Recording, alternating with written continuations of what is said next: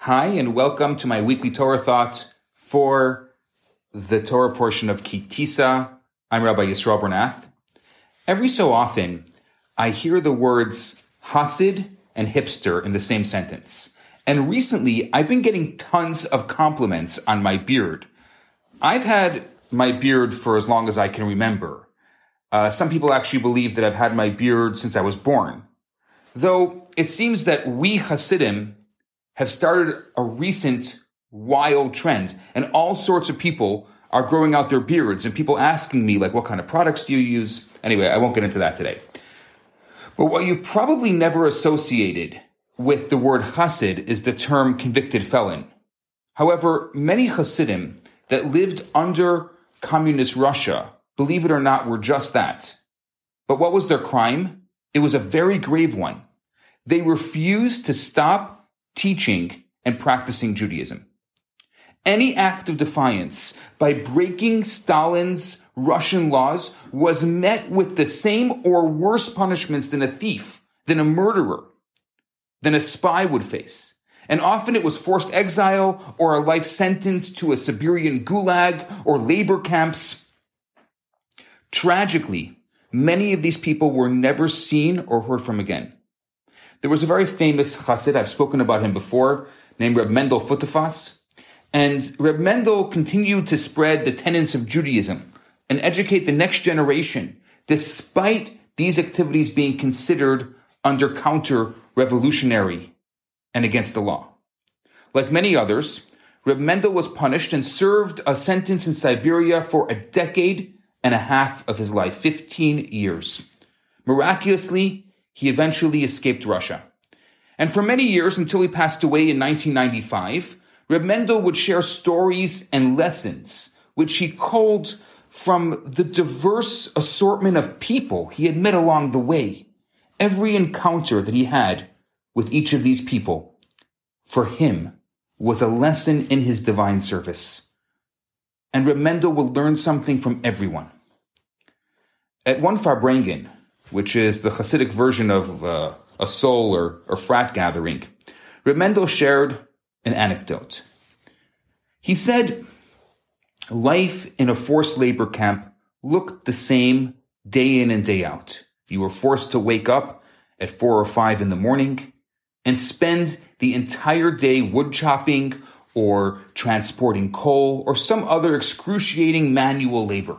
And in the evening, you'd receive your daily ration of crusty bread and something that resembled soup. The day would be over and you would begin exactly the same the next day. The prison sentence was nothing like our prison system. Here, it's a whole different story. I mean, there was no gym, no entertainment, no rights. In short, it wasn't even a Motel 6 with a gate around it. Occasionally, at the end of a long and brutal day of grinding labor out in the Siberian snow, the inmates would take the edge off by playing a game of cards. It was illegal because this particular assortment of criminals from across the spectrum of the Russian society were not there because they were, let's say, upstanding citizens. And so on the occasional evening, they would break another rule. They'd play a few rounds of cards. Mendel recounted that something strange would occur. Inevitably, at some point in the game, heavy footsteps of the Russian guard could always be heard coming down the hallway. And in a flash, the cards were scooped up, and as the door opened, the deck would magically disappear. The guard would proceed to shout, to search, to harass the inmates, looking for what he knew they had, but could never seem to find the deck of cards. And so, turning up empty-handed, he would dejectedly stomp out, slam the door behind him, and no sooner did his footsteps echo down the hall than the cards would reappear and the game would resume, as if it had never been interrupted. Mendel would observe this happening time and again. And one night, his curiosity got to the better of him. He approached one of the ringleaders, let's call him Ivan, and he said, I'm a prisoner here with everyone else, and yet I have no idea what happens to those cards. Can you explain to me what happens when the guard arrives? Ivan laughs. He explains to Reb Mendel that we're not your common criminals. We're in Siberia because we're the best in the business. We're good at what we do. He shared with Reb Mendel the great secret. You see, he says, as the guard steps into the room, we slip the cards into his large cargo pocket on the side of his very own pants. He can search whomever and wherever he wants, but he has never found anything because he doesn't look in the place where the cards are sitting all along. He never thinks to check his own pocket. Of course he gives up. And so, on his way out, we unceremoniously retrieve the cards and maladietz, which is Russian for job well done, or we say shkoyach, or kol hakavod. Reb Mendel shared this simple story, but he shared it with a profound lesson. Often in life, we search for meaning. We search for truth. We search for purpose. We can look far and wide, and we can travel great distances in searching in far out pastures, not realizing that what we yearn for most deeply has been in our very own pocket all along. Our heritage, our history, our faith, and our tradition. It contains a deep reservoir of answers, of solutions, of solace. We're blessed with so many pathways to discover the things that we value and we need most in our lives. The soul inside of us is accustomed to a tailored positioning system, maybe like a tailored GPS, which means godly positioning system. And it helps us navigate the often bumpy roads in life from an internal compass within. This week's Torah portion gives us a strong example of this game of hide and seek that we encounter in our lives.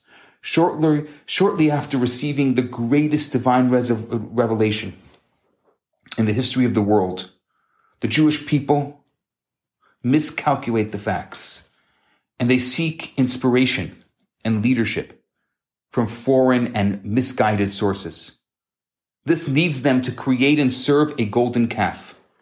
Had they only looked inside their own pockets and trusted with complete faith and hope, instead of searching for substitutes, this tragic saga of our people perhaps would have played out differently. So to you I say l'chaim. L'chaim to each one of us, that we should have the wisdom, that we should have the strength to find the truth and the meaning that we crave, and explore the beautiful heritage we've been gifted. We should also possess the faith to know that Hashem, that God guides us from the pockets within. We just need to listen to the voice within our soul that's guided by the cards or the pages of our guidebook, the Torah and its mitzvot. With that, I wish you Shabbat Shalom. Have a fantastic week, and we'll speak soon. Hi, Rabbi Bernath here. I have some great news for you. My popular 4-week course, Kabbalah for Everyone, is available right now for free for the next 50 people who download it. All you have to do is go to www.theloverabbi.com, scroll to the bottom of the page, and you're going to see the download button right there. In this course, I talk about the Kabbalistic secrets to relationships, to wealth, to happiness, and balance. This special offer has been dedicated in loving memory of Ellie Dorfman. I look forward to hearing from you and hope you enjoy the course. Now on to today's episode.